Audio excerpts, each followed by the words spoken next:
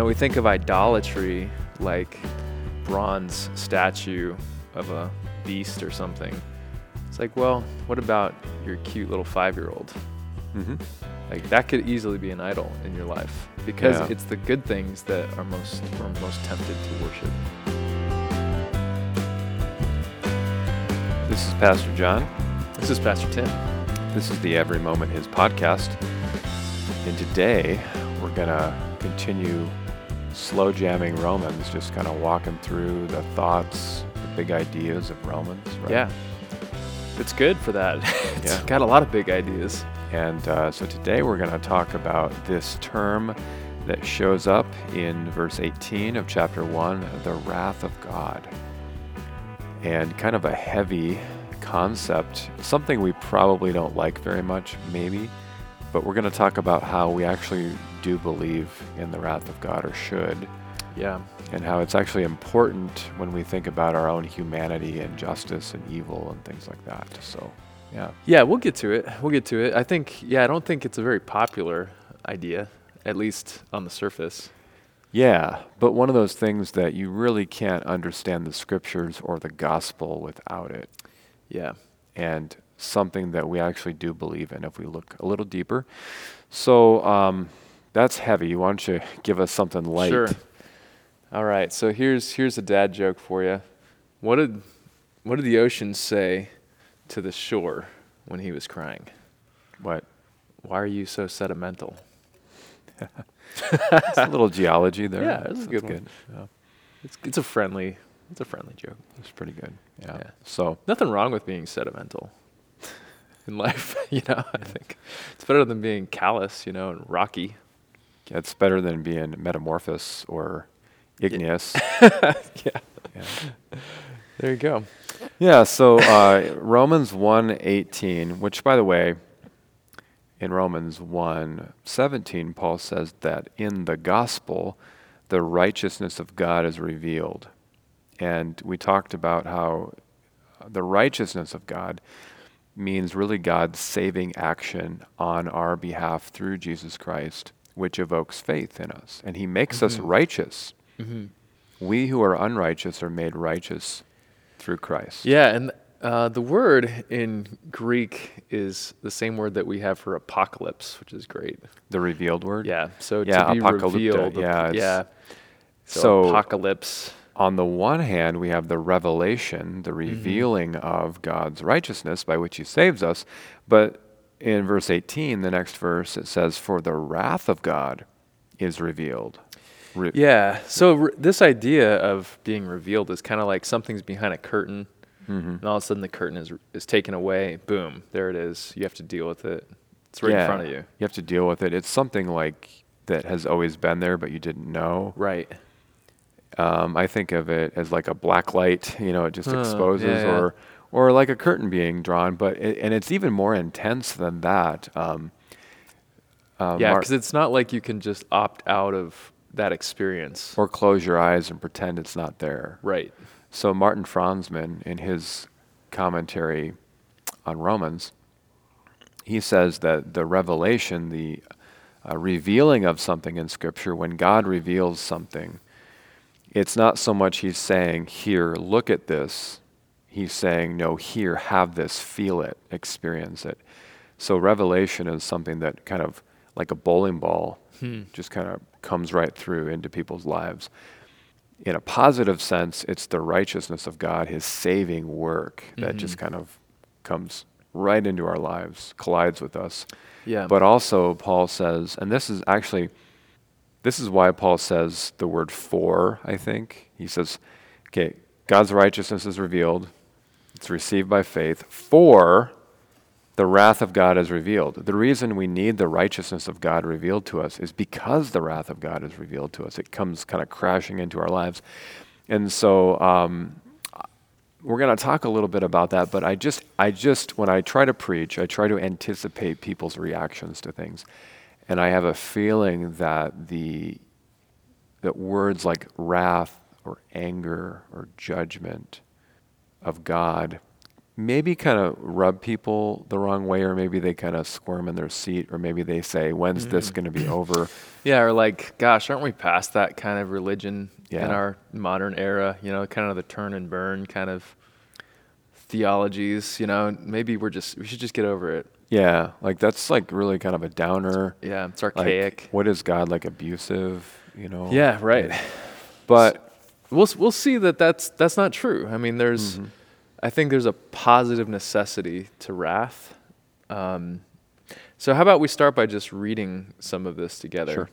I'll start. This is Romans 1, verse 18. For the wrath of God is revealed from heaven against all ungodliness and unrighteousness of men, who by their unrighteousness suppress the truth. For what can be known about God is plain to them, because God has shown it to them. For his invisible attributes, namely his eternal power and divine nature, have been clearly perceived ever since the creation of the world in the things that have been made. So they are without excuse. For although they knew God, they did not honor him as God or give thanks to him, but they became futile in their thinking, and their foolish hearts were darkened. Claiming to be wise, they became fools, and exchanged the glory of the immortal God for images resembling mortal man and birds and animals and creeping things. yeah, so God's wrath is being revealed against really this kind of the image of God gone wrong. God, in order for us to understand wrath, we have to understand that God created humanity for a very specific purpose. God created us to live in his image. What does that mean, to be created in the image of God? So all the way back in Genesis, right? God created male and female in his image. And so they're image bearers. And if you read the context most accurately, that means they're in charge, or they have dominion. They're kind of like managers. Yeah, so they're going to reflect, I think N.T. Wright says it this way, they're like kind of like two-way mirrors, that they reflect God's glory into his creation, and then when creation looks at them, they see a picture of the God who created. And so they're kind of a linchpin, you could say, or they're middle management, right? They're vice regents. Yeah, they're honored to have a position of authority and creativity in God's creation. And this is why God says, be fruitful and multiply and subdue the earth, right? Rule it in righteousness. Make it good, make it ordered, make it beautiful, like the Garden of Eden was for Adam and Eve. So really, like, God kind of sets the stage in creation for us to be creative. And that's why things like reason and art and, music and work are good things. So, in creation, God sets us up to do some really amazing, great things. There's a lot of creative potential. But, if you have the possibility of something good being done, you kind of inherently have the possibility of the opposite being done. And so what we read here in Romans 1:18 through 23 is kind of like it's like if you were to reverse the image of God, right? Yeah. If you were or even if you were to take the image of God and shatter it on the ground. I mean, that human beings have used their kind of managerial power, really for their own ends and to glorify themselves rather than God. Yeah, it's we were trying to think of some analogies for this, like how profound this problem is. But I was thinking if you had a house and someone just started living in that house that you didn't invite and started messing everything up, and instead of like getting firewood, they would just tear the walls up to make their own fire.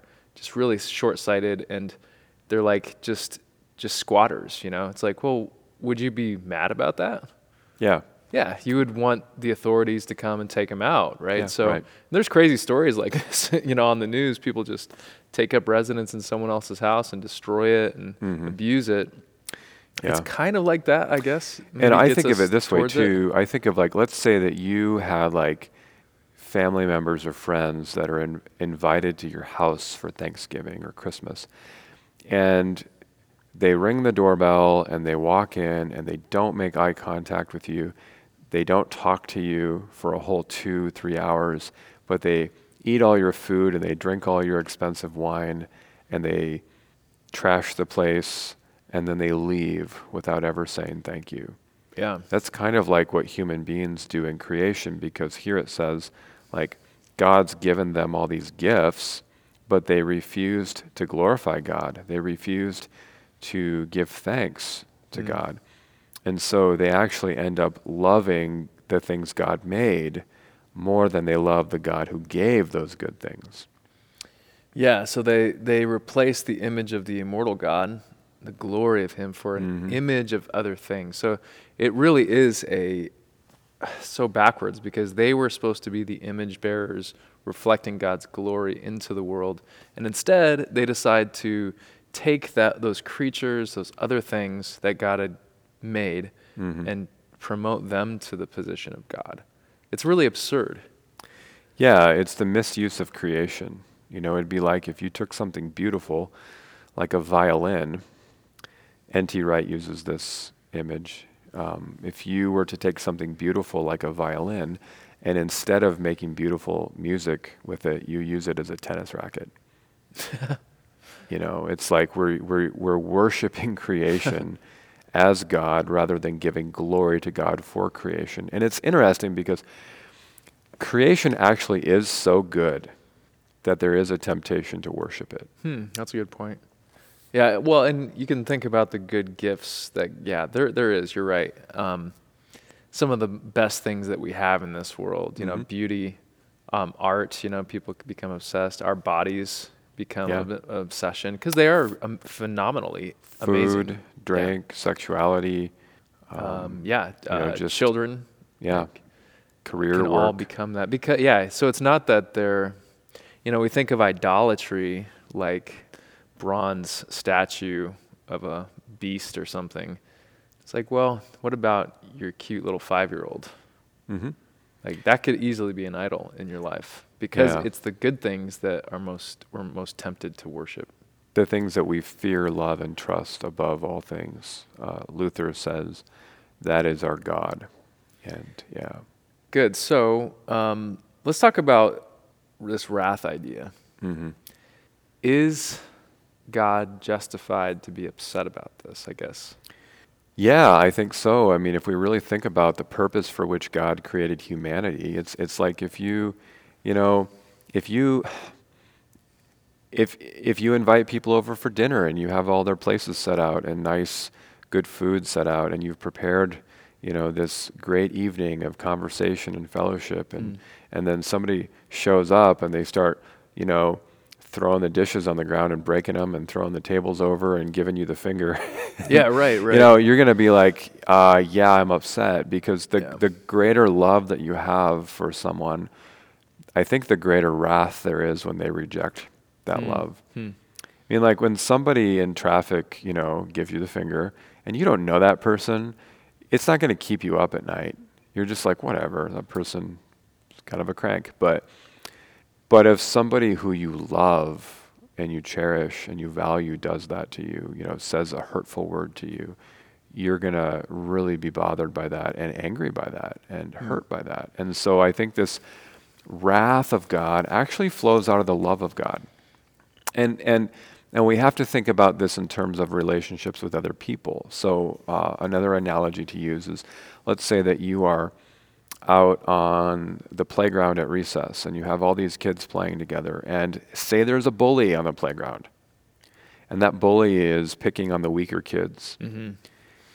As the teacher in charge of recess, the one who has the whistle and the authority to send people, to consign people to suspension or detention, would you not be a crooked, unjust teacher if you observed the bullying of weaker kids and didn't do anything about it?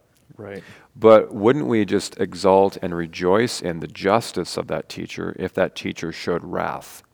Maybe that teacher's going to have some patience, but then that patience stops, and for the sake of the weaker, and really for holding accountable the stronger, that this is not who you're supposed to be, there is this action of wrath, of like, no, I'm going to blow the whistle, I'm going to intervene. And there's gonna be a detention, there's gonna be a time, there's gonna be some kind of a righteous judgment administered. And I think it's important to note that in Romans 1:18, it doesn't say here that the wrath of God will be revealed. Mm-hmm. It does say that in chapter 2, verse 5, it says, but because of your hard and impenitent heart, you are storing up wrath for yourself on the day of wrath when God's righteous judgment will be revealed. So there will be a day in which God will show like final wrath for those who refuse to repent. But in 1:18 it says the wrath of God is revealed or is being revealed. Right. And what I think that is that through the circumstances and even the laws and justice of this earth, through government and authorities, through even difficulties and sufferings we go through, God's wrath is actually being shown to people who are sinners so that they can actually repent and not experience an irreversible wrath. It's almost like the teacher is saying, I'm going to put you in detention so that I don't have to like kick you out of school forever. Right. Because like what should God do with people who refuse to live in love? Right. Like what's he going to do with them? Yeah, exactly right. They can't inherit the kingdom of heaven. That's right. They can't be eternal. No, because there can't be like hatred and evil in God's kingdom. You just start all over, right? God redeems the world, and he brings people who are still full of sin, envy, lust, pride, wrath into his kingdom. It's still a problem. Yeah. So he has to deal with it somehow, right? And I think, we were talking about the righteousness of God. And I think it flows from the righteousness because God is not a partial judge. Right. Right. He's not like that bad school teacher, right? He doesn't sweep anything under the rug. Right. So, and I think this is one of the most universally accepted truths is that if someone attacks you, you want justice. Yeah, if we see injustice, we want justice. And just another way to think about it is we say God is love. That God is loving. We like that. That's good news for sinners. But is there anything that God hates? Do we want God to hate certain things, certain actions? Well, yeah. I mean, there's a lot of stuff in this world that we want God to hate. We want him to be the absolute enemy of. Like things like, so like if we could talk about like abuse of children or racism or sex trafficking, like, like innocent civilians being killed, like we should look at those things and be like, yes, we want God to intervene and we want him to show justice. And in the case of those who refuse to repent, there has to be kind of this ultimate justice. Well, if there's not justice, we'll even accuse God of being unjust. Yeah, we could say that God's not just. But here we have the opposite. He's revealing his justice. The problem is it gets everyone. It gets all unrighteousness. It gets all ungodliness. Right, because God, when in his justice, in his righteousness, he's not just talking about our relationships with each other. He's actually talking about our relationship to him. So we experience dysfunction in our relationships with other people, sin and whatnot. But really we need to think about the dysfunction that we have in our relationship with God. And it's easy to forget that. So for example, in the Reformation, Martin Luther and company, their argument against the Roman Church at that time was that the Roman Church was saying that sin, upon which God shows wrath, is basically when you break commandments like you shall not steal, you shall not commit adultery, you shall not murder. But the Reformers were saying, oh, hold on. What about our failure to love God above all things, to trust God above all things, to have him in reverence, really to have faith? And the Reformers would say that's actually the sin of the heart that leads to every other sin. We'll talk about that more in our next episode. Well, Luther said, if we could keep the first commandment, we wouldn't need the rest of them. Yeah. Because all of the rest of our relationships would be rightly ordered. If you could keep the first commandment and truly have no other God, fearing, loving, and trusting God above all things, that would mean you'd keep commandment 9 and 10, which means that you wouldn't covet and desire that which is not yours, which means, and if you don't covet, You won't steal. you're not going to steal, because like coveting is like stealing is enacted coveting. It's when you like turn your coveting into action and do the 5-finger discount. Adultery is coveting in action. Yeah, actually, slandering and kind of is too, because you're attacking someone's reputation. Sometimes, often Sometimes for your out of- own out of benefit. jealousy, right? Yeah.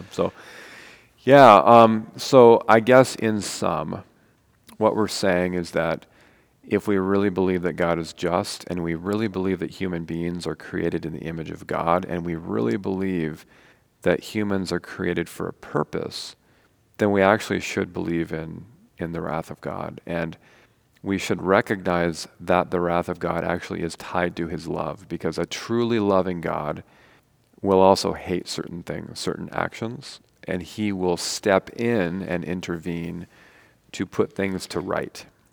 And that's what the day of judgment is. Well, and let me, maybe one final analogy.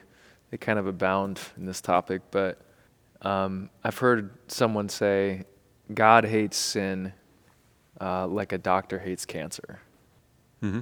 Like, you can't be at peace with it. It's ruining, it's corrupting, it's taking over, right? So the doctor has to intervene, and sometimes it's a severe intervention, right? But it's for the love of the patient. And so in the case of our God, he's not just going to, thanks be to God, right? He did not just pull the plug on this whole creation project. Right. He could have. He could have aborted the entire project. Mm-hmm. But rather than do that, in his great compassion, he allowed his wrath to be revealed, but then he revealed his righteousness through Jesus. And so people might be warned and might come to Jesus to be healed, cleansed, justified. All words we're gonna talk about more. So here's a final thought. I think one of the reasons that people might wrestle with the idea of the wrath of God could be because they don't want to be held accountable, because they don't actually want a God who might call them to account. But you think? Right. Yeah. But I think for some kind of churchy people, people who grew up in the church, there are some people who really wrestle with the idea of the wrath of God because maybe they've experienced a kind of abusive religious upbringing where it's like God is kind of heavy-handed and demanding perfection and exacting righteousness, punishment, but there's no love, there's just distance. And so it's kind of a legalistic, and it's like, well, rule-based- nobody can live under that. And I think that what we need to talk about too is that the wrath of God is what Luther called his alien work, meaning the proper work, God's default way, his heart is mercy and grace and compassion and love. Creation, Yeah. But his alien work is sort of like the doctor operating on cancer. Right. He only causes pain and grief and shows wrath so that he might bring people to reconciliation in Christ. So really, when we think about the wrath of God, we always have to recognize that it's a means to an end. Yeah. And the end is God's merciful embracing of us. And I think we need to look at the cross, because you cannot understand the cross of Jesus Christ apart from God's wrath, because if you don't understand God's wrath, then Jesus just died accidentally at the hands of the Romans. Mm-hmm. But if you recognize that God preordained that Christ would die for our sins, you have to see there too that God is showing his righteous wrath against all human evil on the cross. And he's doing that out of love so that he can embrace us and free us from evil. He's saying no to sin completely at the cross so he can say yes to us completely. So I think that's important to embrace. So it's the gospel, right? Wrath is a good thing. It's a good thing. It's a temporary thing, right? If there was no sin, God would have no wrath. But wrath is a reaction to the corruption that has crept into this world. Yeah, and so for the Christian, that's why we love the words of Paul from Romans 8:1. there is therefore now no condemnation. You could also say there is therefore now no wrath to those who are in Christ Jesus. Cool. Because the day of wrath is past for us. So, Cool. Yeah. All right. Well, next time we're going to talk about what is sin, because guess what? Sin may not be what you think it is. We think it's just like, I did a naughty, I did something wrong. The things I got slapped on my wrist for. Yeah, but no, it's actually way deeper than that.